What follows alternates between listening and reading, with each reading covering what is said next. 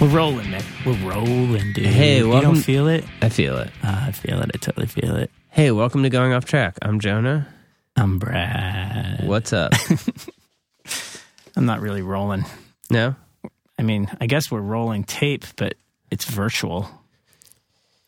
That's an old, recording term. Rolling. We're rolling. Because, in the old days, they used to actually roll tape. Jonah, you're so distracted. It's just, I'm feeling so alone here. I know, you're right. I'm sorry, Brad. Are you having band problems, dude? Because they'll be resolved by the time this comes out, so you can talk about it now.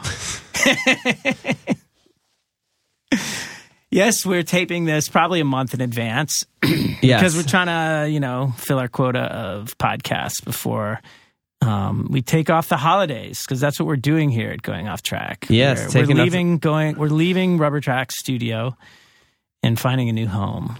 Yes. Which is actually a good thing. It is a good thing. It's scary, but good. It's not scary. So Brad likes to try to tell me how to feel all the time. It's so weird. Yeah, I do it to my wife too. She fucking hates it. Yeah. Anyways, we didn't really talk about your hat before. Got my winter hat on. Does it feel comfy? I have short you hair. feel My head gets cold. Yeah, I like it. I actually like it. It's very soft. Yeah, I have a friend who always would, he would always give himself a buzz cut, like late in the, like in the late fall, because then it was hat head season. Yeah. It's like most people, they cut their hair off for summertime. Right. You're swimming and it's hot. Yeah. He would do the opposite. This guy sounds like a real rebel. Chris Sherrington. Great guy. Sounds like a cool dude. He's a good guy. Owns Black and White on 10th Street. You should go there, hang out. Been there many times. Have some drinks. Lisa Brownlee. Yep. You'll find always Lisa wants to go sometimes. there. Lisa, yeah. Yeah, so what else is going on, Brad? What is going on? A lot of big things, but we've talked about it. Yeah, we've been through it all. Today on the podcast, we have Frank Iero and James Dewees from Decibels. Frank was in a very serious van accident in October, really shortly after we recorded this podcast. And those guys are back home now and are recovering. And so we want to send some well wishes out to Frank Iero and the patients and all those guys. I think they're doing better, but that's got to be one of the scariest things to go through. Yeah. Especially, I think it happened in Australia, like being away from home. Yeah. So glad to hear those guys are doing better. Please support Frank Iero and the patients. They just put out a new record called Parachutes. You can pick up now, and Decibels, their album Nothing Above, Nothing Below is also out now on Vagrant. And if you're interested in James, he's still touring with the Get Up Kids. I know they just played around here, and I think he's also working on some new Reggie and the Full Effect stuff, according to his Instagram. So, yeah, and James, Frank's been on the podcast before. He's on our live podcast. So they're definitely friends. Friends of the podcast, and I saw Frank and James had this Decibels record coming out, and so they're both touring a lot kind of separately and together, and so we had them come in. They got to try this WWF belt you guys have here. That's right. We goofed off a lot, and look for that on Instagram. Look for that on Instagram. Frank posted a photo, and it got more likes than I think the amount of people that have ever listened to this podcast. He has the most hardcore fans, so I'm sure a lot of them are listening to this, being like, "Yeah, we don't know who you weird guys are. We just want to hear Frank talk." And James, we don't care. So to those people, Merry Christmas. Merry Christmas. We're going to stop talking. Yeah, it's kind of rude, but I get it. And without any further ado, let's get into it with Decibels, Frank Iero, and James Dewees. It's going off track! How can they not honor the warranty if you bought it from Amazon? I don't get that. And with Amazon, you have 30 days from the company to return it. Other than that, they don't honor it. So it's not expensive. It's like $300, but still it's $300. Yeah, totally. Would you buy another one and then just return the old one when you get the new one? That's a fucking really awesome good idea. Yeah, I know. That's a great idea. A really good idea. Yeah, I've done that before. Yeah. I've never been smart enough to think of doing something like write that. that down. You want to write that down? Dude, I got so much going on, I'll forget it. All right. It's like, wait, I buy this new one, then I return the Then new I have one. what? Yeah, no, you got. Yeah, when there's a will, there's a way on that shit. Yeah, that's true. I just got your text. What does it say? I don't know. Okay. I really want to know what this note you're writing yourself. Order a new road NT1. It says yeah. Okay. And return the broken one. Like a month later, you think? I would just do it like immediately. Like, yo, this mic's fun. I mean, it looks brand new. Like, I only used it like 3 times. That's even better. Here are the Reg demos. None of them have vocals, so I haven't used it. I used to have the best scam when I was in high school. I would go to Walden Books, and there would always be like, buy 4 hardcovers, get a 5th free, and they'd be like clearance books. Right. And you can't do it anymore, but I would buy like 5 hardcover books for like $20, and then I'd go to Borders and return them and be like, I don't have a receipt. I got these all as a gift. And they'd be like, okay, well, we can only give you store credit. I'd be like, great. And then they would have like a full CD store. Yeah. So I would like spend $20 on books and get like, I'd buy like import CDs. Like I was buying like $25 G.G. Allen imports. That's great. That's awesome. It was the best. And then except I went there once. You got caught? Well, I started using a fake ID. Because they were on to you? I had a fake ID, and I started getting paranoid because they would take your name down every time. And I was like, maybe they're going to see my name popping up so much. And I was just paranoid. And I went and I brought up my fake ID. I was returning this book, and my friend's sister was working there. Oh. And the ID said my name was Paul Calamia. I remember. And this girl's doing my return, and his sister was a manager, and she goes, hey, Jonah, what's up? And I was like, hey. And the girl was like, the ID says your name is Paul. And I was like, oh, yeah. And then I was like, oh, you know what? I have to go to my car. I forgot something. And I just walked out. I got a call from my friend that night. He's like, dude, Dawn said you went to Borders, tried to return something with a fake ID, and then she said hi, asked you about it, and you just took off. And I was like, oh, yeah, totally. Like that wasn't me. That was Paul. And then after that, I just stopped doing it. Oh, man. That's a good scam, though. It was great. I mean, like, it was a really good... Because I was also like, Borders can turn around and sell these books, theoretically.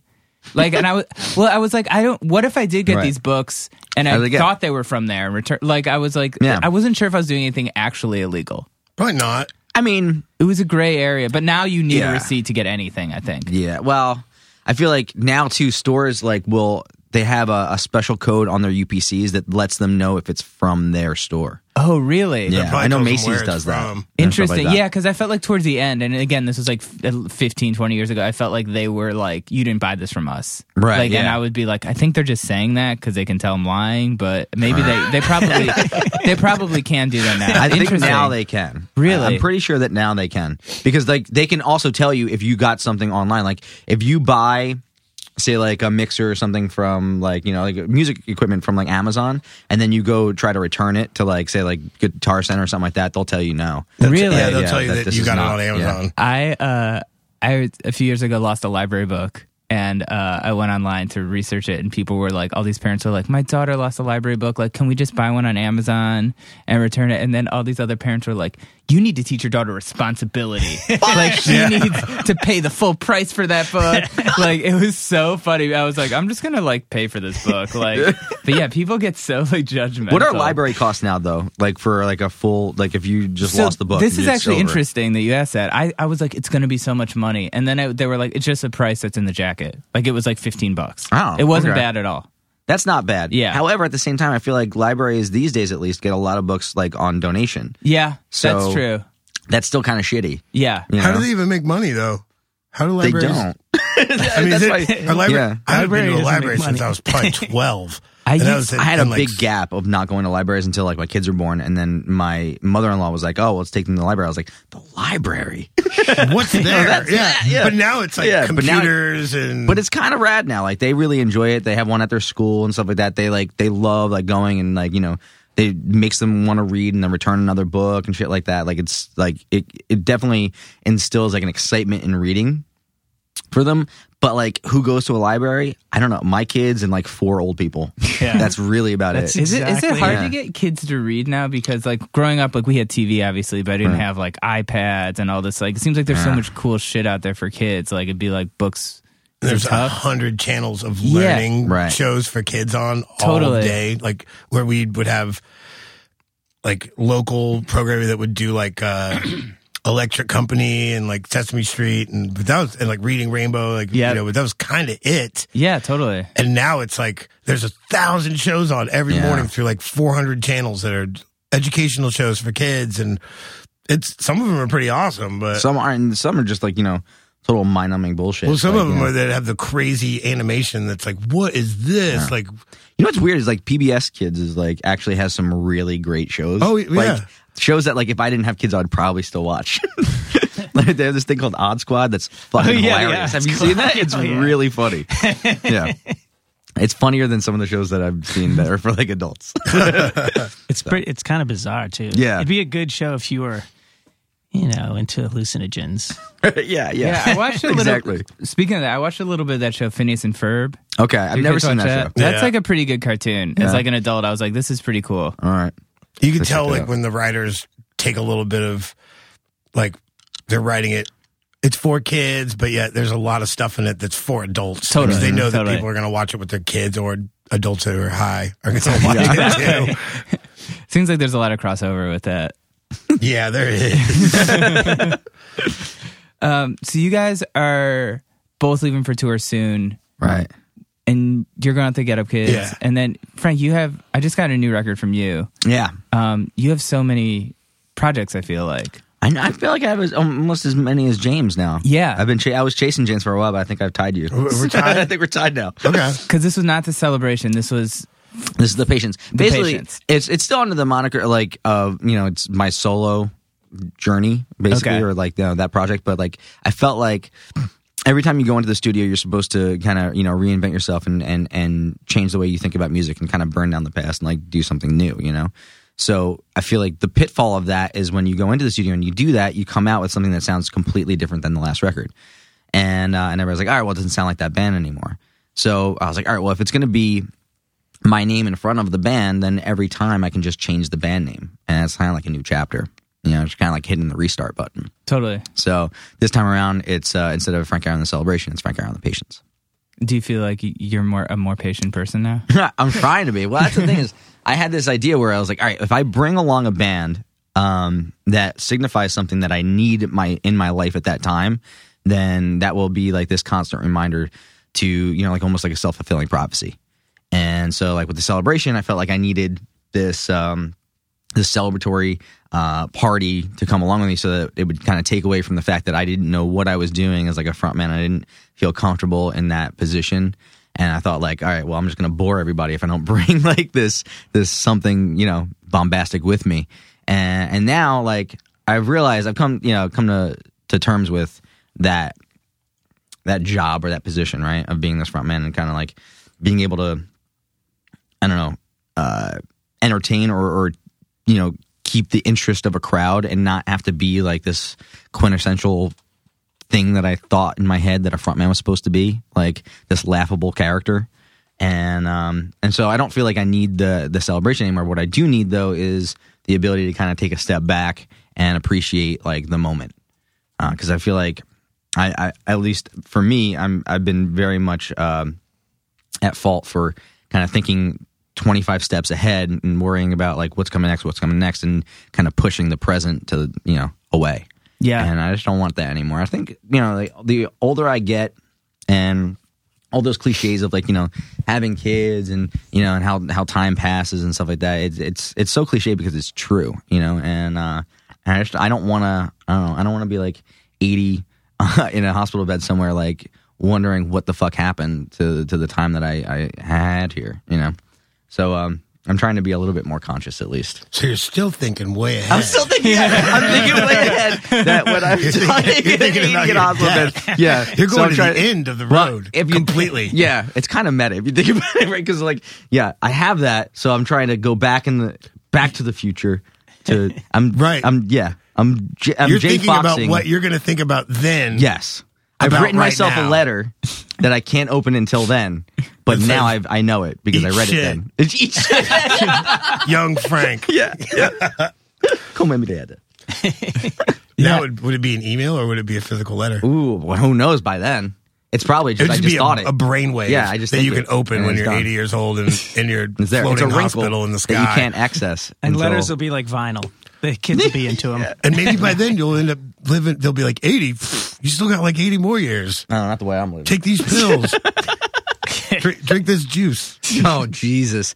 Should we bring that up? I loved it yesterday. It was really funny. Please. So, all right. So, the past 2 weeks or 3 weeks, I guess now, were really crazy for me. Like, we announced the record. I went. We did Riot Fest together, right? So James and I, we flew down to Denver. We did Friday Decibels. Saturday we did The Patients. Sunday we went home to Jersey. I came home, and then like my kids had their first day of school, so like I stayed home for that. The next day I left and I flew to Paris, and then I did press all day, and then acoustic performances, and then we took the train to London, did the same thing all day that day, then flew to Amsterdam, did the same thing that day, and then flew to Berlin, did the same thing that day with like a couple of like double headers in the mix, and then flew home, and then the next day left and drove to Indianapolis. I did a double header, Decibels and Patients show, and then Saturday we did a Decibel show, and then Sunday I did a double header Patients shows at Riot Fest, and then driving home we played Columbus, and we did a Decibel set and a Patient set, and I got home and I was fucked. Like I had no voice. I was done. I couldn't even move, talk, or anything like that. So I was like, all right, I need to get healthy. I need to like figure out how I'm going to do like the next tour, because I'm leaving on Tuesday for Australia. So I was like, all right, I'm going to get my flu shot so I don't get a flu, and then I'm going to do this juice cleanse. So I set up this like 3-day juice cleanse, and I got the flu shot the day before, and then I still was kind of feeling sick from that last tour. I just got my voice back. I got the flu shot, and then I started the juice cleanse, and then was it yesterday? Yeah, it was yesterday. Like my wife, like she was like, you fell asleep at 5 p.m. yesterday, didn't wake up until now. I'm driving you to the diner and you have to eat something, because I had lost like 9 pounds in 2 days. Oh my gosh. And I had like sweats, but I was really cold, but I was really hot. Like it was fucked up, dude. So yeah, I almost killed myself on it. Is that how they work though? Like Brad does them pretty regularly. Whoa. I was going to do Good one. for you. I was going to do one this week, and then I like had, I don't know what happened. I think I was getting a cold or something. I just was really right when because I usually ease into them, you know, by like, it's not good to do bread. like when you're already sick, right? I don't think so, right. Because I don't think it's, you don't I want thought to just maybe like cut you would out like all those. flush it out, you know? That didn't happen. When I was younger, when I first started doing them, like I would just jump into a juice, go from cheeseburger to the next day, like yeah. But like now I found like I'll ease into them. Like I'll take like 4 days. I'll stop eating like bread, okay, no coffee, no booze. That was the worst part. I felt like was the no coffee. Yeah, no booze you got to thing, get off that shit, because you're gonna get like headaches and stuff anyway. Yeah, because you're detoxing. The idea is to detox your body. Right. So you want to get off coffee and kind of you want to start to feel good before you start doing it. And then it's fucking great. Like the last one I did, man, it was I powered through. Like I took like 5 days to ease into it. I stayed on the full 5 days of the juice fast, and then I actually went halfway through the 6th day, and my wife was finally like, "Fucking eat something." She's sick of like me sitting down to eat with like a big glass of juice. But and then I eased out of it, and like the cool thing is like once you get in that head, you're like it's easy to like eat well, right? You know, so like then I ate well for. And she hated me because I dropped like 10 pounds in like a week, essentially. Because it's crazy. I can do that. Though. It's like Naked and Afraid. Yeah, right. Yeah. If I stop drinking and don't eat bread and stuff, I can do that pretty quickly anyway. But yeah, with the fast, I wonder if you think that you're powering through it, like you're on your 6th day, you're doing great, you're fucking totally cleansed out, and like meanwhile, like the outside world can just see you just like hobbling around like all wretched and gross, like trying to kill people, but you don't have the strength to do it. You know what I mean? Like, yeah, man, I'm great, like a junkie. You think you're great, and everybody else is like, something's wrong. Yeah. Who's like gonna Nosferatu meets crack, basically. Yeah. That's how I felt like I was. Okay. That sucks. Had you guys done a lot of Decibel shows in the past? Or when did you? Just recently. Yeah. Yeah. We did. I mean, we did a tour, but I mean, we didn't, it wasn't very long. It was like 7 days back in 2014 in April.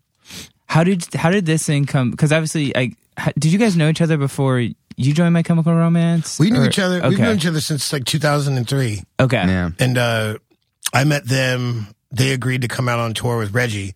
Okay. Reggie was doing Under the Tray, and they were doing the Bullets record, and we toured together for like a month, and just all got to know each other really well. And that tour was a party. Yeah, every day. Fun, though.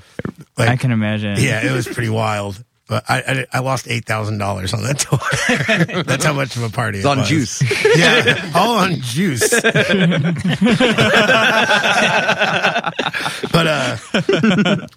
yeah, everybody drank juice on that tour. But, so we've been friends for a long time. Like Reggie's gone out with my chem.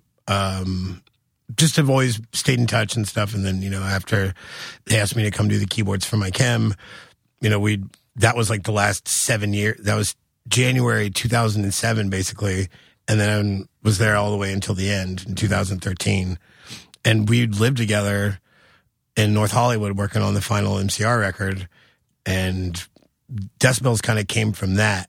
Okay. Where we were kind of stuck. Like, the band was sort of like, just, you could tell like things weren't going like smooth, and people were just kind of not really into it. And it was just, everybody, same thing happened with the Get Up Kids a long time ago, when it's like you're on this schedule and you're just working, and you don't give yourself time to like have a life outside of the music and a life outside of touring and press and everything. Like MCR was doing it too, where they would go tour like 2 weeks off and then right into the studio. And this is after, Frank's got children, Gerard's got a kid, like, everybody, it's always healthy to take a break, but at the same time, like, we're in the day and age of like, if you're gone for 6 months, sometimes you're gone, and people are like, who, what, that band? They're still around? What? It's like, yo, it was only 6 months. But, so we were in North Hollywood living in an apartment across the street from the studio, and there were a lot of days like, we would go in and nothing would get done, or we would go in and, people wouldn't come in, or days that we wouldn't go in.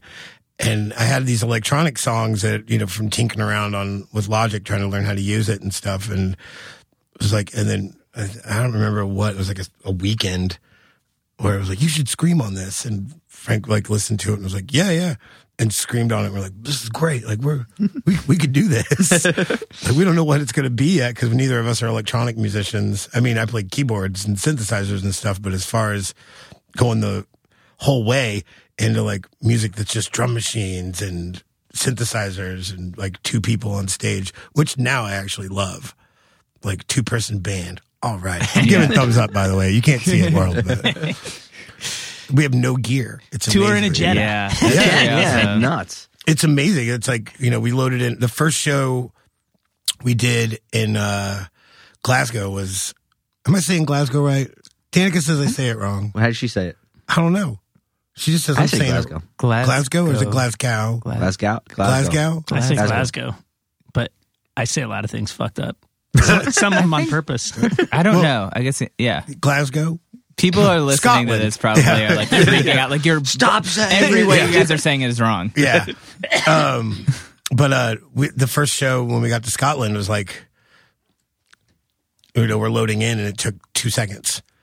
We're setting like gig bags on the stage where it's like, this is, Frank's got a road case with pedals and a microphone. We've got a screen, a projector, and I've got like 2 computers normally. And it's just running a video program and then running a DJ program. And that's it. There's only 5 DI lines. So it's like, it's just fun. I mean, because it's, I totally have respect now for electronic, like for DJs and stuff like that, who admit that like what they do is not really that complicated. Ones that are like, when you watch the videos and there's like a guy on stage who's faking hitting buttons and acting like he's doing all this crazy stuff. It's like, yeah, you're a disgrace. But to the ones who are like, hey, we're not like on stage remixing things and doing this. Like, I'm just up there kind of press and play, maybe blending a few things together. But it's a great time. It's like, I'm on that. Yeah, that's right. It is. It's a fun time. Yeah. It's interesting you say that, because I feel like you're someone, obviously, like, I keep thinking of you as like the new member in the Get Up Kids, the guy from Coalesce. Yeah. which is like insane to think. 19 years later. Yeah. I'm always like, Red Letter Day, that's like new Get Up Kids. Yeah. But I feel like for me, I get very judgmental about that kind of stuff. And especially as you guys, like someone who plays a lot of instruments, has been doing this for a long time, I'm always like, this isn't real music. If other people are like writing their like pop music, like I'm like, other people write the songs. These people just have good genetics. They don't actually play an instrument. Like I get really... Not like, I don't know. It's interesting that you can have that open-minded kind of view, because I get very like, I'm like, if you're not physically doing this and you're not like legit. No, I agree with you. Like it's hard to like see how popular it's become, where it's like, you know, even doing like Brooklyn emo night and stuff, DJing it, and it's like kids are going ape shit. Yes. Okay, first of all, this has been going on in Europe for a long time. Because you would go to like a bar after a show, and there's a guy playing Korn on a CD, and there's a mosh pit. Yeah. It's funny. There's so many, like, you know, disco loadouts, right? Like you play the show, and the amount of kids come to see your show, and then there's this fucking huge, massive line outside waiting for that dude with the Korn CD to come in. Like, holy shit. You know, no one else has a Korn this CD? is all I had to do is buy a Korn CD? Yeah. No, it's amazing. I remember the first time I went into like in Wales, went into this club, and it was like an after show, and they were playing like Yellow Card, and people were like moshing, and like a guy jumped on stage and like dove off, and his like 8 friends carried him around the bar, and it was like, what the fuck is happening? And now we have it in America called Emo Night. And I mean, hey, look, I had fun DJing it. I had a really good time, and it was fun because it kind of lends itself to Reggie in the full effect, because it's like what I do for Fluctuation is just hit spacebar on my computer and then dance around on stage and say dumb crap. So that was all I did for Emo Night too. It was like dance. That's actually how I split my pants. Like, I just can't get over like what I think of when I think of like, all right, when somebody's like, oh, you're gonna do emo night, like I'd be like, oh, all right, so you're gonna play like Promise Ring. That like was my first Mineral. emo night. That was my blunder Like, night. That's It's crazy to me that it's not that. I played Hot Water Music, and kids were like booing me. What the And, like, fuck? I mean, like the middle finger from like kids wearing MCR shirts. I'm like, you, like, you're gonna boo me, like Even you. yeah, come on, kid. Well, it's funny. Here, there's actually 2 emo nights. There's like the like Christie Front Drive, like Texas is a Reason emo night, and then there's like the Paramore All Time Low, That's the brand one. new emo night. That was the second one I did. The one at Brooklyn Bowl. Yeah. And Because Steve Are they did called that something one once. different? They're both called. I think they're both called emo night. well, one's officially Brooklyn emo One's night. Brooklyn. The other one I think is called like Stay What You, or it's called. I can't remember. The other one is this guy Tom and Brian do, but they've been doing it for a real long time. Okay. But it's Yeah. like it's all people like our age. Like there's Right. you know. Yeah, well, the first one I was told was 90s, Yeah. early 2000s. So I was like, these are my jams. Like going to like playing Mineral, like you Right. know, it's Gonna put that J Tree compilation well, on. and I had to do it after a Halsey show. And Okay. it was a Halsey like promo show at Webster Hall in the basement. Dude, yeah, I remember this. God. So that she was like 45 minutes over on her time, and I'm parked like a 12 o'clock zone, because I was told by my people that I would be out of there by midnight. Like all I need to do is just do the first hour Right. of the set, and then Buddy from Census Fail will take over, and then Anthony from Bayside will take over, which should have been like a warning to me. But it was like, wait, Buddy from Census Fail's not into 90s emo. Like what are you talking? Like this dude was born in the 90s. But so when I got on stage and like, you know, they're trying to flip around the crowd and they start letting in the emo night crowd, and I'm seeing all the kids where it's like, yo, these kids are way too young.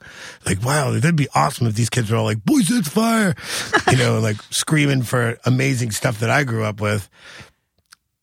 Or as I'm watching them, it's like, I think that the first thing I played was Hot Water Music, and then I played Boy Sets Fire, and then saw like, with like all the middle fingers and people like shaking their heads no and just looking at me with such hatred that I played like Brand New, and everybody went ape shit. Yeah. And it was like, oh, okay. And then the best was I finished my hour and no one else, there was no gear there. Like I had brought my personal stuff because no one had written me back about gear. And then everyone wanted to use your gear. Everyone had to. Yeah. But Buddy I was like, yo, I'm not leaving. And there was also like a Funkmaster Flex 20-year anniversary party going on upstairs. Yeah, there's always 19 shows at Webster Hall, I feel so like. our dressing room was full of all these people that were smoking weed. And it was like, can I get my bag? And no one's answering me. And it was like, okay, I'm just going to get my bag. And I walk in, like, what are you doing in here? And I'm like, technically, this is our dressing room. But, you know, I got my stuff. And then I was like, yo, buddy, like, I'm sorry. I'm going to pack my shit up and go. And he's like, yeah, no sweat. He's like, I got this app on my phone. So he plugs his phone in and just starts DJing from his phone. Immediately goes to Taking Back Sunday, brand new. And People like love it. kids are going ape shit, like Newfound Glory, which is funny because it's like they're playing Newfound Glory songs that I play on. And it's like, you know, you like I want to tell the kids, I'm like, hey, I play keyboards on this song. You know, you don't care. Go ahead, sing along, children. But they sell out Brooklyn Bowl. Like, Yeah, Steven did it. Guest DJ'd with like Fred from TBS, who used to be in and I went. Those guys are super nice to me, and they're Alex super, and Ethan, I think. yeah.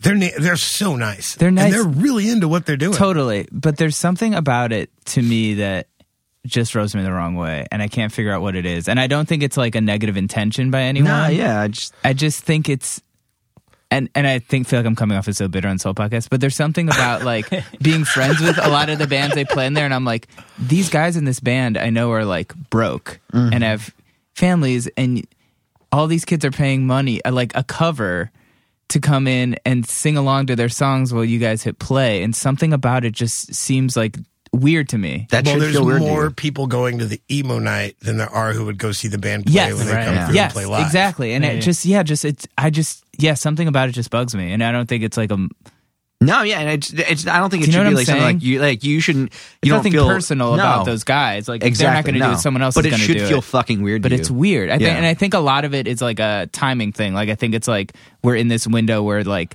it's nostalgic enough, but it's sort of new enough, and it's like this weird. It's very strange. Yeah. Well, it's just weird how, you know, it's any other trend where it's massive right now. Right. And it's all over the United States. Like, I mean, those dudes are getting kind of like the cred for like starting it because they're traveling. Like, I think they just did one last night in like Florida. Like they go to Europe and do it. They go to Las Vegas and do it. It's just crazy. I mean, I'm stoked for them because they are super nice guys. And anytime you want to invite me back, I'm always free. But even then, like I'm freaking 16 years older than the average kid in the crowd. Right. So that's just weird. And they're looking at me like I'm emo grandpa. I feel like we went to like Misshapes together or something. Yeah, well, see, that was like that was fun though because that was like Def Leppard. and like Pantera. Like, yeah, but that was a good probably time. when we were like their age. Yeah. And that was like the cool party. Well, that was 80s parties were coming out. Yeah. And it was like 80s parties in metal. So everybody was there having fun. And now it's, which is so makes sense. sad. I mean, that was the Like, my 2000s, bands- and then 20 years ago was the 80s, so it makes sense. You know what I mean? Yeah. Then it moved this quickly into like I'm not crazy. emo, Fall Out Boy. This is awesome. It's pretty wild. Yeah. It's insane, but hey, good for you guys. I mean, do you still feel sort of connected to that? Like, I just read that AP thing, the Black Parade anniversary thing. I mean, do you still feel kind of connected to that world and that scene, or do you feel like does it feel like you were in college like back then and now you're like an adult, or like I don't know. I mean, it's weird. Like, it feels like I see these like, you know, like magazines that come out and like, you know, like 10-year anniversary. First off, it's like, I can't believe that was 10 years ago. But then also like I see like, you know, like these magazines will do like cover CDs of like the band and stuff. And it's like, I remember, you know, like I'll, you know, get, you know, those magazines of bands that like, I don't know, were like classic bands. And it's like, What's that magazine in Europe that does that all Enemy that always puts like a picture of Pink Floyd right. Yeah. or like Led Zeppelin. Yeah, And you it's know like, what I mean? So, like, it feels like it should be reserved for those type of bands. I don't know if, like, 10 years is long enough to say, like, oh, you know, that band is one of those, if My Chem is one of those bands, like, you know what I mean? That feels weird for me to ever even consider, you know what I mean? For me to be like, oh, yeah, I was in a classic Well, it band. makes it seem like you were in like a boy band when you were 15. Or like, oh yeah, all the lunch boxes and But, like, all the stuff that we made in our boy band. Now we're going to play Foxwoods. right. But It's strange. Yeah. doesn't it feel like it was just a totally different lifetime ago? It does. It feels like it was a movie that I watched. You know what I mean? Right. I was thinking because I'm going back to Malaysia, and I was thinking about the last time we went to like Vietnam and Malaysia and all that, and it was like, how freaking strange. That was a whole fucking trip. that was surreal. was like Yeah. these places that you never think you're gonna. Well, Vietnam, you know, we were, My Chem was the first American rock band there in like 30 years. Really? When And was that? This was It was on Black Parade. yeah, it was right? on like 2008. Wow. And we were invited by the government, and like we played Ho Chi Minh Stadium, and their government was there. Like they were Right. there's a gigantic picture, like bigger than the stage of Ho Chi Minh, and we're like on the stage playing, and like there's all the government officials in their private boxes, and then it was free to the whole city, so it was like 35,000 people in this stadium that was set up just for this show. And at the end of the show, they ran our name on credits on like a video screen. And they gave us all bouquets of flowers, and we had to stand Holy on the. shit. Remember, they had to stand on the edge of the stage and basically like hold hands and take a bow. It was so weird. Was there anybody else on the bill? Two like yeah, local yeah. bands? That band that sounded kind of like Europe, but Vietnam, Europe. Right. It was Vietnamese. Think about that for Europe. a second. Yeah. Like they were awesome too. Like Oh, you know, great. Yeah. They were on the Remember credits the- as well. I'm pretty sure my credit said Frank Lero. I'm pretty sure. How often do you get Frank Lero? Oh, fucking any chance anyone gets.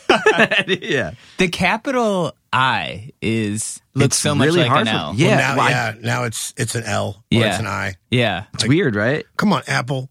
it's all about what people read on the iPhone now. It's Yeah, like, I 'cause guess the I and the L, lowercase L and capital I are the same. But why wouldn't character. you capitalize the last name?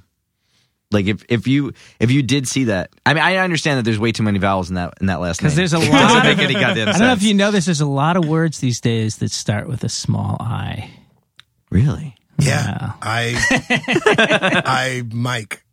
I jeans. I shoes. Right. I hoodie. Iero. That could be why. Remember like the credits in the RZA movie? Like got your name wrong, got my name wrong. You know, And if like- you did that and capitalized the E, you'd be all set. Yeah.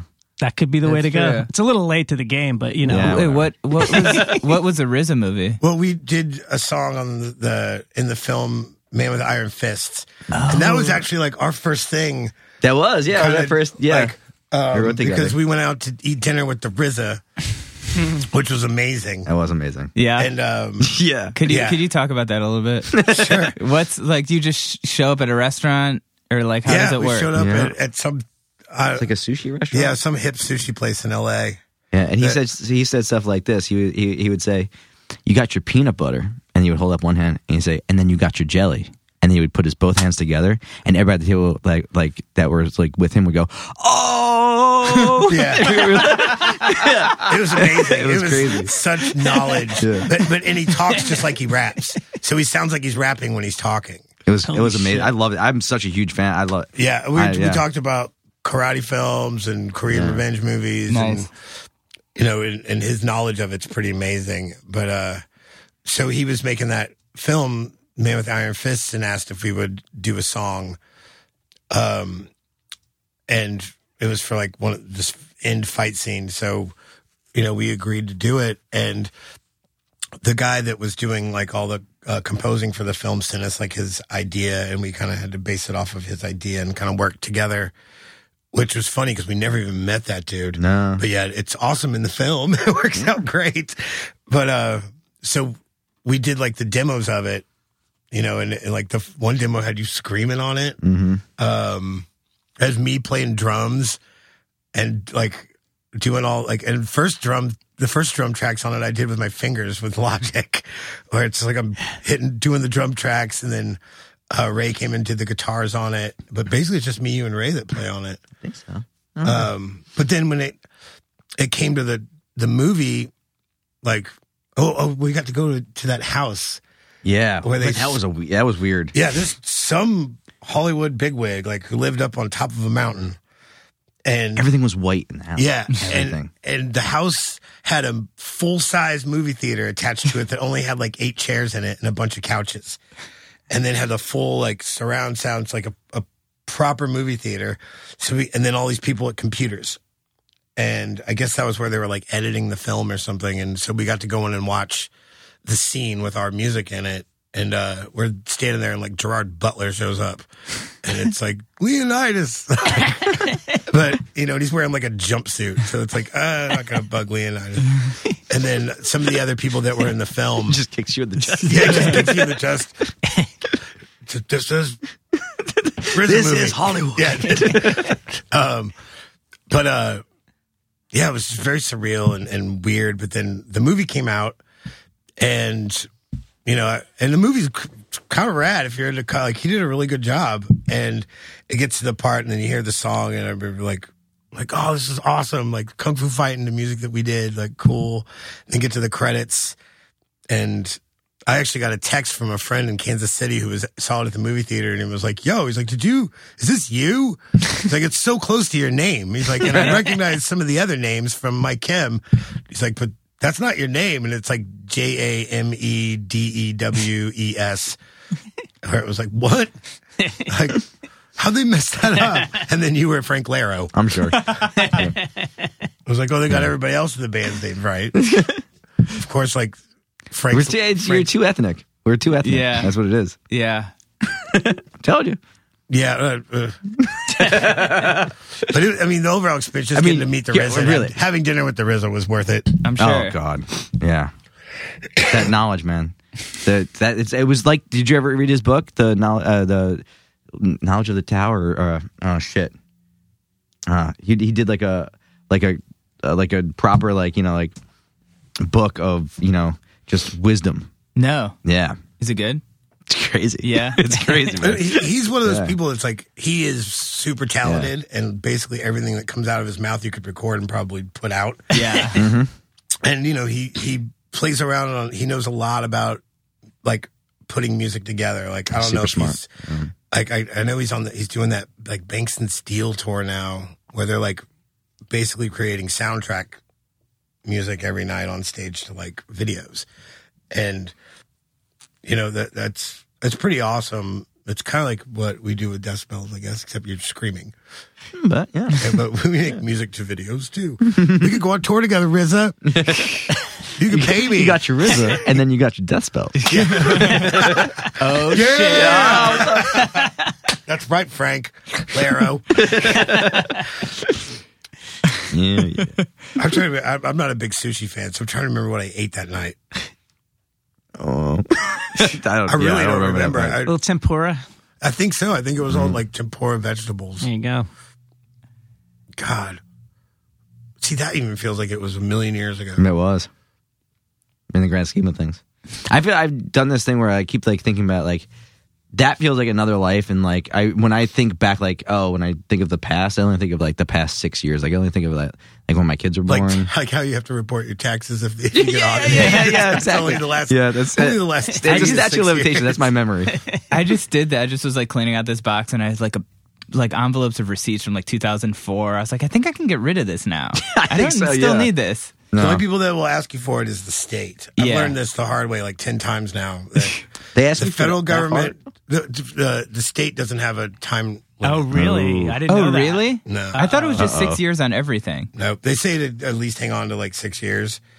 I mean, but like if they go back and say, like, well, you messed up in 2006, so 10 yeyears ago, like, how are you gonna? Oh God, I trashed But everything. now anymore though, like you could probably find digital records of all that stuff, and because it's not like the bank is gonna like wipe the records from 10 years ago. I'm sure Right. like on a hard drive in the basement of like some dude's house. Guess if you had to, but Jesus, sometimes it's like pulling fucking teeth trying to get shit from the bank. Oh, or yeah. even Well, digitally. Every year that I have to like, you know, doing all the small independent businesses and living in New York has been quite amazing because, you know, they keep, I'm sure you guys see them too, where they're like, oh, New York, we've all these incentives to come here and open up a small business and, you know, and start, like, we want to really help the little guy. And this is what it means to be a New Yorker and all this stuff. And it's like, okay, but since I started mine in 2008, I'm not eligible for any of these discounts or any of these breaks. We're like, yeah, you're fucked. Like, no, we still need full from you. In fact, you know, we're giving all these other people breaks, so we're going to add on like another 5% on it. And we don't even know what your company does. What does Emo do? Yeah.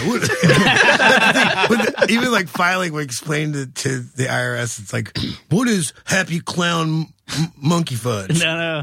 LLC.com. It's like, that's a promoter. What? It's like, no, it's okay. What I do for a living is I'm a traveling. Yeah, I understand that. No, even in 2016, anything to do with music or it's art, over. you're fucked. It's like, how many fucking millions and billions of dollars are generated from music and art, and yet you still have to fight for everything? Oh, we're basically looking. I mean, even you just see the stuff about Chicago where they passed the entertainment tax, where the clubs have to pay like 7% to the city to have anything that's not considered fine arts performances. If you're not considered fine arts by the city of Chicago, you have to pay like a 7% tax. Got to pay the punk rock tax? Basically, What the fuck? I believe it's pronounced Finarts. Finance. And it's kind of that way in New York, like, you know, where there's like the city tax. Anytime you do something in the city, you've got to pay that city tax. Yeah. That's a bummer. The weird thing too is like you go on tour and then all of a sudden like 2 years later you get hit like, you know, Minnesota wants their fucking $375. It's like, what? And then St. For Louis, what? I got a court date in St. Louis. I just had to call and be like, are you out of your mind? Like, it was for $17. Yeah, I know. It was like It's crazy. for one show at this place called The Pageant, which is an awesome club, and everybody that works there is rad, but it was like, I had to talk to like the something commissioner on the phone for St. Louis County, where he's like, no, yeah. He's like, when you perform in St. Louis County, you know, this is a tax you have to pay. And I was like, what the F? Yeah. I mean, there's one time in 2007 in April 2000. If you played in April 2007, you have to pay the $17. Yeah. Everyone that you didn't know that? That's so weird. yeah, you have to come to court now. he's like, you know, you could pay it over the phone right now with a debit or credit card, or you could come to court. It was like $17. Like, okay, I'm just going to pay it because I'm going to show up in court for a $300 plane ticket plus a hotel room plus the travel expenses. Yeah. To be like, Seriously. okay, listen, I've had enough, St. Louis. You got enough problems. Quit Sick, taxing us. But yeah, it's amazing now. Like stuff that I didn't care about in my 20s. Right. You know, being on tour was like taxes, schmaxes, whatever. And then 10 years later, the IRS is like, oh, here's your schmaxes. And dealing with it, like, you know, trying to get caught up and everything. And, you know, thumbs up to them at least being able to work with people about stuff instead of just throwing me in jail. Yeah, that's good. But it's, you know, it's not like a huge amount of money. It wasn't like I'm making millions of dollars. It's just like, you know, if I filed my own taxes and realized that I'm off by like $5,000 after like 10 years of being off by $5,000 plus the interest, they're like, well, you kind of owe us like $70,000. And it's like, okay. Well, how do you suggest I pay that back? Because I'm on a budget. They're like, well, you could give us $50 a month until you're 90. It's like, I'll take it. That's done. Done deal. $50 till I'm 90, no matter how much money I make. Oh man. But that's the thing that people don't think about from like what we do for a living and stuff is that there's this whole other side of it that's the business side, the actual like real life side to it, where you think about like, you know, suppose like my worries every day on tour are like getting to the show, setting up, performing, getting back and getting on to the next show to keep that wheel spinning. And then on the flip side of all of that is like filing all the correct forms and filling out all the documentation and getting all the stuff taken care of, making sure that credit cards are paid and making sure that, you know, plane tickets are booked and rides are done and cars are coming and the mortgage is paid and all this stuff, and doing it from like Malaysia or like, you know, Indonesia or any of these places where like sometimes when you're on tour, it's like the bank doesn't care if you're in Indonesia. They just want their money. And trying to explain to them like, no, look, I'm in Indonesia. The internet sucks. Like, trying to do that. You know, it's like the weird stuff that now as a 40-year-old, like thinking about it is like, fudge, man. Like this is actually kind of a hard job. Totally. I mean, speaking of sort of the weird stuff, like I want to ask you, Frank. You retweeted something I wrote like a few weeks ago, and it was so many people were like retweeting it or like free. Like my sister will do that stuff, and it was like nothing compared to like your reaction. And then I would like click on these people's profile, and they're like, Frank tweeted at me on this date. Like this is like really? the most exciting. Yeah, like I feel like you have such a fan base that is so into you still. I mean, how do you sort of navigate that? Like, because obviously, like that just seems to me like I would just be like I would just get nervous. Yeah, I don't. You can't, belabor everything that you're going to say or that you want to put out there with the thought that like, this many people are going to put that on their profile page. Right. You know what I mean? Usually it's really just a lot of like, fart jokes and like stuff like that I think is funny that Jonah wrote. I'll just tweet. It's weird to me. Like, well, just all right. So this summer, recorded a record and out in California, and G came over and we had some coffee and stuff. And we sat down, we talked, and we both said like it's so strange to see like on tour like separately like these kids that'll come to shows and they're so young, and James, I'm sure you can reiterate this, like they're so young, like 12, 13, some factions of the crowd. Sure. And it's like, and they have like either My Chem shirts on or like Reggie shirts or like, and they're like, they talk about how this music, that they just found this music and how much it means to them, and that's insane to me that it's still being discovered. And well, it goes back to what you just said about should it feel this way of like you being this 10 years down the road, being this like level where they're using it as more like like how Enemy would put Pink Floyd on the cover of the magazine, where they're like putting MCR, like MCR 10, like this nostalgic band where it's like, but there's still kids who were 2 years old when Black Parade came out, who now it's like their favorite record and they're discovering this whole, it's like the gateway for them into checking out other stuff. Yeah, and it's nice because I know I got into music because through a very organic way of like like older friends or friends' siblings like giving me mixtapes and stuff like that, and finding out about bands that I just didn't have an opportunity to see live or wasn't privy to when their music came out, and now that's happening again with bands that I've been in, and it feels surreal and at the same time really nice that the art still is like living and breathing and growing, and yeah, it's strange to be both a current artist and a classic artist. It's really strange. It's What really to be in radio a band. stations what radio station? I don't if you think we're start old enough- hearing like Pearl Jam and then Black Parade, We're not old- and here's then the- like Nirvana, Well, then that right. you've crossed into that area. Yeah, but it's Actually. different because I remember being this age and discovering, like, if I discovered stuff that was like kind of close to my dad's era, but like wasn't all those fucking big name bands. Because Pearl Jam, that's like their dad's band. You know what I mean? Right. So they're after you because they think like that you're not like that iconic. You're different. Like, Right. Yeah. And then they don't want the current shit that's being forced down their throat by like. I know it's because I did a cover story on Fall Out Boy a couple years ago, and we were at what's it, that vintage vinyl or Okay, yeah. And these girls were, I was like, I'm going to interview some of these girls that are like crying and like see what they think, and they're like, this is so crazy, we can't believe we met. I was like, oh, when did you get into them? They're like 2 years ago,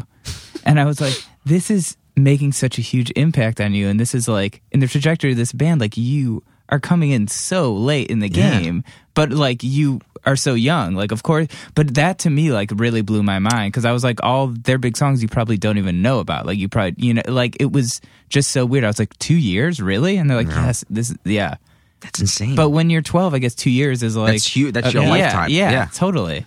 So, I mean, who's to say? Like, by the time they hit, 15, they're like, oh, fuck that band. Well, no, that's exactly what it is. They've moved on to like, now Leathermouth. The thing when you were talking about the Twitter thing, Uh-huh. I was going to look up that tweet, that kid in the UK who was like, so I told my mom that I'm friends with you guys and that I'm going to stay. Oh, that was so It's like a weird. little kid. Yeah. What did it say? All right, so this little kid hit us up and was like, Despo's coming to the UK. I told my mom that I'm friends with you. Can I go to the show and then stay with you on the bus? I need like a place to stay. Because he was too young to be at the show that late. Yeah. But if he told Oh, us, and then you wrote back and you're like, absolutely not. Absolutely not. Yeah, you're fucking definitely not. I want this in writing. Yeah, seriously, with it. this needs to be documented. Like, I think I included the local police force in, Yeah, well- on the, just so you know, no one is staying on our bus. it's amazing, like the amount of kids that camp out. It's the night awesome. before a show. Like, Dude, I have never done that for anyone. Yeah, I haven't either. so you've No, never right? really liked No. any band. You You've know, but never really loved a here's- band, Frank. Okay, well, here's the thing. Here's the thing. When I grew up going to shows, if you wanted to get to the front of the show, if you wanted to get to the front of the stage, whether you showed up 8 hours, 24 hours, 2 minutes before doors, you got to the front of the stage if you wanted to get there bad enough. These days, like, the kids that camp out, they get to the front of the stage, and there's this, like, hierarchy. Like, they don't let anyone else to the front. Like, No. we were here, this is our fucking spot. And it's like, it's new to me. I was like, well, why don't you just push it, like, forward, like, whatever. Right. And it's like, no, that shit don't happen. Like, it's not allowed. And they back each other up. Yeah, they No, have they each all other's know back. each Like, other through we the were internet. number 1, they were number 8, they're number 7. Get the fuck back. It's Oh, like, it's man. crazy. It's so funny. I I like feel that. like I'm like, is there somewhere I can sit? No. Is there something I can lean against? Yeah. No. Like, where can no one touch me? Like, We did. I don't know how you can camp out and then get to the front of the stage, Well- and then not pee. what was Yeah, it? at Was all. Birmingham where the club people were like, "This is not a safe neighborhood." Yeah. They're like, this is not a good place for these like 13, 14-year-old kids to be sleeping in sleeping bags on the street. Jesus. They're like, but at least there's like 100 of them. Right. So it's not really like some. Like, They're tough as nails, man. Street guy's gonna come in and be like, give me your. Oh crap! Like, Yeah. all right, I'm outnumbered I can't by take this all of it. gang of kids with black eyeliner. Like, okay. It's amazing. You guys look more like criminals than I do. I give them so much credit, man. Like, I know, especially at this point in my life, there's no way I could do that. I wouldn't be able to survive it. But We like, should have done it for like No. Morrissey or who would something. you have done? If at any point you would have done that, who would it have been for, do you think? oh man, honestly, I don't think I would do it for anyone. The other day, my kids were like, 311. my kids were like, let's have a camp out in the living room, and like, you know, we'll all sleep on the floor and like camp out. Like, you guys are nuts, right? Like, we have beds. Why would we do this? So we did it, and I wanted to kill myself for like fucking a week. I was like, why would I will never do this again, ever. I camped out once with my father, and we both wanted to kill each other. And he knew it was. You don't like it? Oh, it's the fucking worst. It's the worst. What do you mean? What? Why do I have so a house? nice. I have a house because I don't want to ever sleep outside. But it's you go there to appreciate your house. I guess you appreciate your No, house. I much appreciate my faster. house. I love You've my never house. I I love love it. camping. Well, I haven't then, done it since like That's good for you. probably since I was like Take I went my to kids, 'cause they want wanna to go. Ravestock in Iowa in like Fuck that. 1996. No, to go never. see D-Light, and they canceled, so we left. I have the utmost respect for like homeless people and people that have to do it. You know, the people that do it on their like Bear Grylls and shit like that. Like, Bear Grylls is faking. I don't. Well, Les from Survivor Man. That's the real deal. Well, whether he's faking or not, he still drank his pee, and that's enough for me. Like, I think if you know, Oh, he made a pea still. he made a pill. Yeah. Oh, it's so weird. It's weird. It was cold pressed, I think. That's kind of the way it is, Yeah, right? yeah. It's farming like, table. Yeah. Right. Yeah. that's the pressed pea. but think of that somewhere in the world, someone is probably making some kind of fucked up coffee drink with like cold pressed filtered piss. Dude, Like, when I was in Vietnam, the big thing there was that coffee beans were like some kind of animal, like eats the it, and cheetah shits or it out, shits whatever. it out, and then it was Oh, like yeah. super Coffee anon. What is it called? It's called shit coffee. Kofi. Yeah, something? it was like they're like only in this one area are these muskrats or whatever that shit this coffee, and it's supposed to be the best. I bought a bag of it, and it was like How much super was that? expensive. Yeah, it had to be and then I real got home and expensive. I was like, yeah, this tastes like coffee. I'm not a real. I feel like even with like nice wine or nice coffee and stuff, I'm just like, yeah, this tastes like the thing that I like. Right. But I'm not like, oh my god. Ryan from the Get Up Kids owns a coffee shop in Lawrence, Kansas, and now he Okay. has which I'll plug. It's called Bourgeois Pig. It's also a bar. It's actually really fun to go to. I'm sure it is. But then now he has a coffee bean, like a roastery in Lawrence. Really? He also has a bar here. Well, Right. that was Robbie had part of Lake Street. Oh right, Lake Street. Right. But I'm trying to remember the name of Ryan's bean company.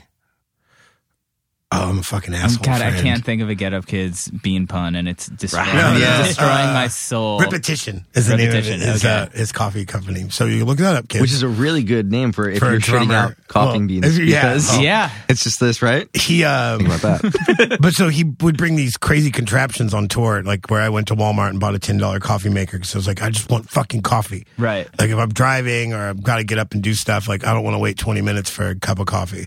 Right. I mean, the coffee's good. It's delicious that he makes, but at the same time, like I'm drinking it for the caffeine. I'm not savoring the flavor. Like, and he made me a cup of really nice coffee one day, and I immediately put cream and sugar in it, and he was like, "Wow, no, like you just ruined it." And it was like, I mean, I just made it taste good. It's like, no, you ruined it. It's like, no, I made it taste good. It's like, dude, I got to go back up and drive.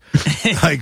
This is a utility drink. I'm not going to sip this and drive. Like, I'm going to slam this and go try to finish 4 more hours of driving this bandwagon. Like, Matt Ewan did a tour with this band Silver Snakes on the West Coast, and they were like the biggest, super great band, but super coffee snobs. And it was so, we were late to every show because they would want to go to like a fancy coffee place. Wow, and I'd be like, and wait for it to like drip down. They had to drink at a certain temperature, and I'd be like, there's a Starbucks over there. Do you want to just go there? And they'd be like, are you fucking serious? And I was like, sorry. No, seriously. Are you fucking serious? They would be so offended. Yeah, I get real shitty looks when I bring Starbucks back on the bus. Yeah. Or it's like, I'll walk up with an iced vanilla latte, and they're like, I was like, I interviewed them for this coffee thing that never came out. And I was like, what do you guys think of Starbucks? And they're like, good bathrooms.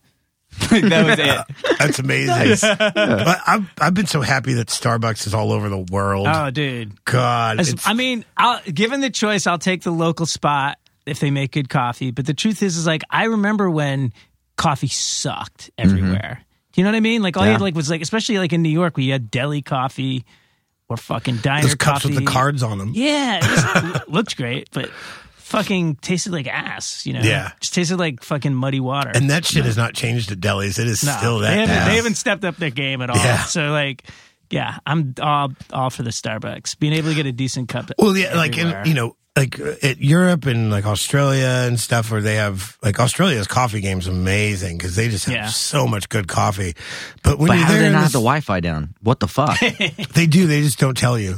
What? I swear to God, no, because they do. Like, how do Australian kids on Twitter and Facebook? Like, they do have Wi-Fi there. I don't know. I think they send those out like a month. But they just advance. don't want anybody else to use it. It's weird.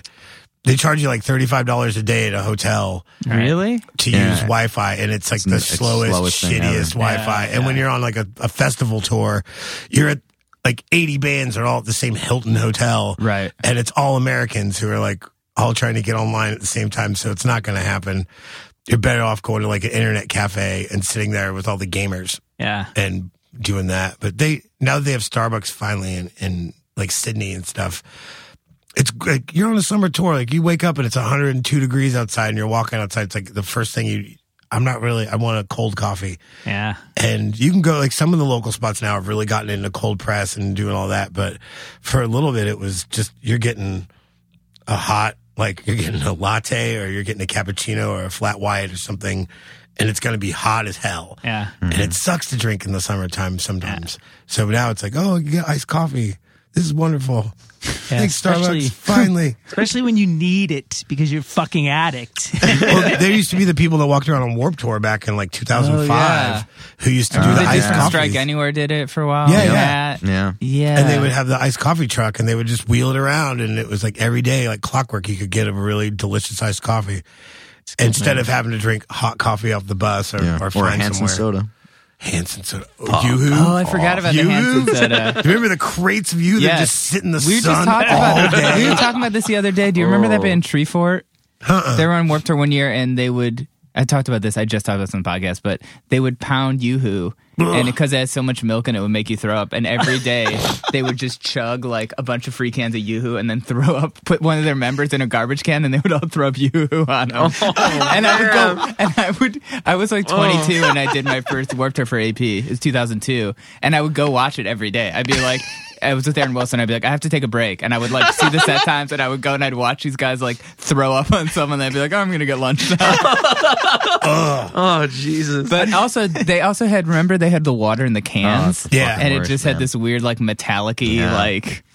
They were doing that again. Where did they just do that again? Where they gave out water in cans? Oh man, Was it like? it's like it seems to be like a festival thing. I don't. Yeah, it's like so that Well, it was everybody Vans thinks- made the water in the cans. Like, Well, Monster did it, didn't they? Yeah, it was Monster. Monster? It was Yeah, Monster. so like it would. oh, and that's like, right. It was And then once Monster's in a while, Warped Tour. you'd think you were getting a water, and it would be this like, Yeah. sweet Oh, energy yeah. drink. You'd be like, ugh. No. Oh, when they started I'm gonna putting be out, away. when Monster started making the energy coffee. Oh, iced God. coffee, they like Yeah. we were on that Linkin Instant Park tour. diarrhea. Yeah, we were on the Project Revolution with Linkin Park, and like the Monster people gave us. I think Bob liked it because he loved Red Bull so He much. loves diarrhea so much. He loves diarrhea. But he had him like drop off just cases. Like our whole bay was just full of these cases of Monster coffee drinks. And at some point, I think I'd at least tried every single flavor just to be like, one of them's got to be okay. Yeah. And it's just weird because it was like, oh, this is so gross. This is Like, so extreme.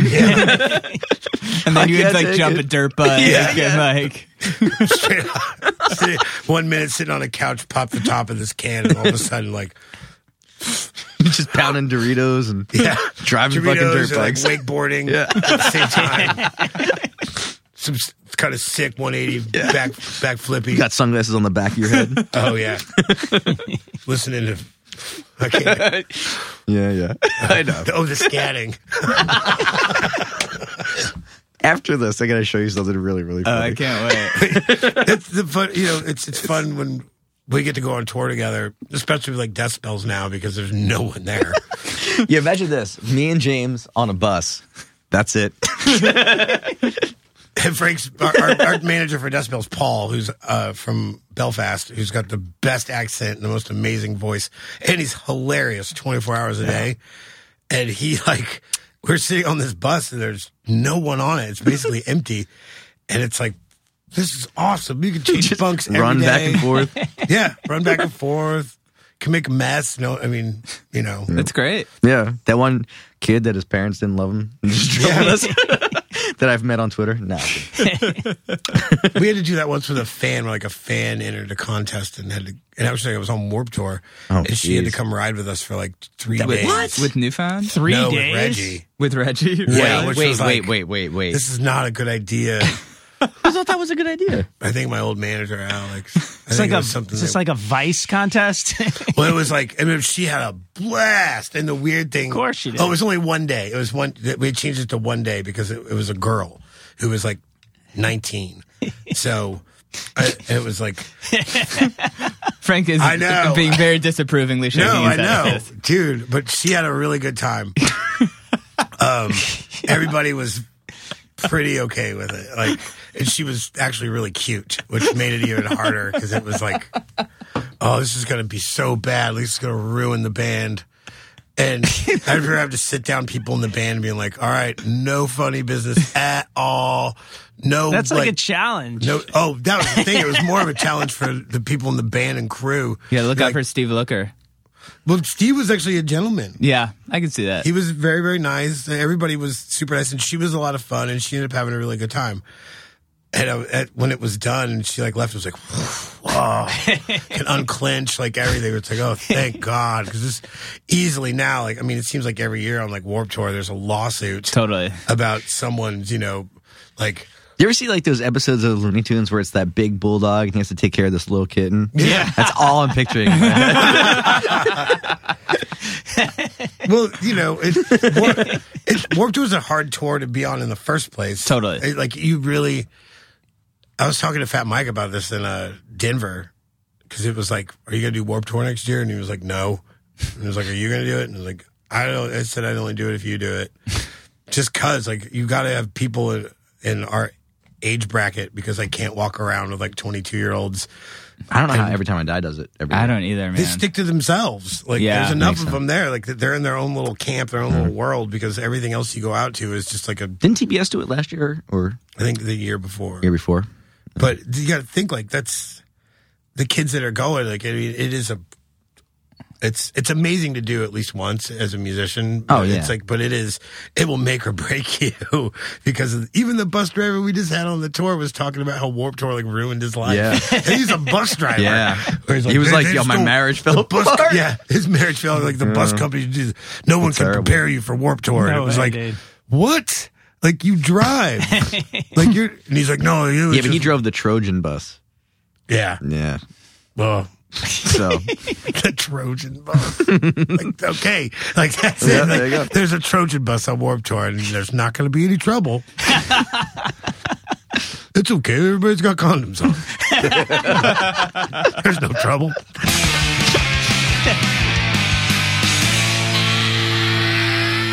All right. Thank you to Decibels for coming by. Sure. That was good. That was really fun, man. Those Yes. guys, I mean, they're both awesome. Yeah, they're great dudes. And it's a pretty easy podcast. Yes, And they have stuff to talk about, and they're interesting and fun. it's true. As you know, because you just heard it. Yes. And yeah, if you enjoyed that podcast, well, first of all, pick up the Decibels record, Nothing Above, Nothing Below. It's out now. Get Frank's new record from Frank Iero and the Patients, Parachutes. Get buy the Get Up Kids records or Reggie and the Full Effect records to support James. And Frank and James were in this band called My Chemical Romance. You should check them out. Very obscure band. Their album The Black Parade just celebrated its 10th anniversary. So Might be hard to find. If you can find this obscure album by this very unknown band, you'll be the coolest kid on your block. yeah. Tell people about it. But yeah, if you can find that, check out this band, My Chemical Romance. They're pretty good. What else? If you want to support this podcast after you supported all these bands, you can do that too. Sure. Goingofftrack.com. Goingofftrack.com. You can donate money to us to pay for our server costs for this free podcast. You can also leave us a nice review on iTunes. You can tweet at us. You can send us cookies. You can hire Brad. You can hire me. Yeah, really, dude. You're the one that's... You can hire me to write something. If you're interested in what I've been working on, you can follow me on Twitter. My name is Jonah. I usually post all my writing stuff there. I also have a website, jonahbear.com, that needs to be updated, but maybe I'll update it so that by the time this comes out, you can see all my fun stuff. And if you have, Jonah obviously is a music journalist. He reviews a lot of stuff. So if you have any new Christmas album compilations coming out, please send to Jonah Bear, 33 East 11th Street. Yeah. I can't wait to hear your awesome cover of Jingle Bell Rock. I'm sure it's really great. It's just what I want to hear. Thanks for that, Brad. All right. Let's get out of thanks here. to Frank and James for coming by, and we'll be back with more podcast fun next week.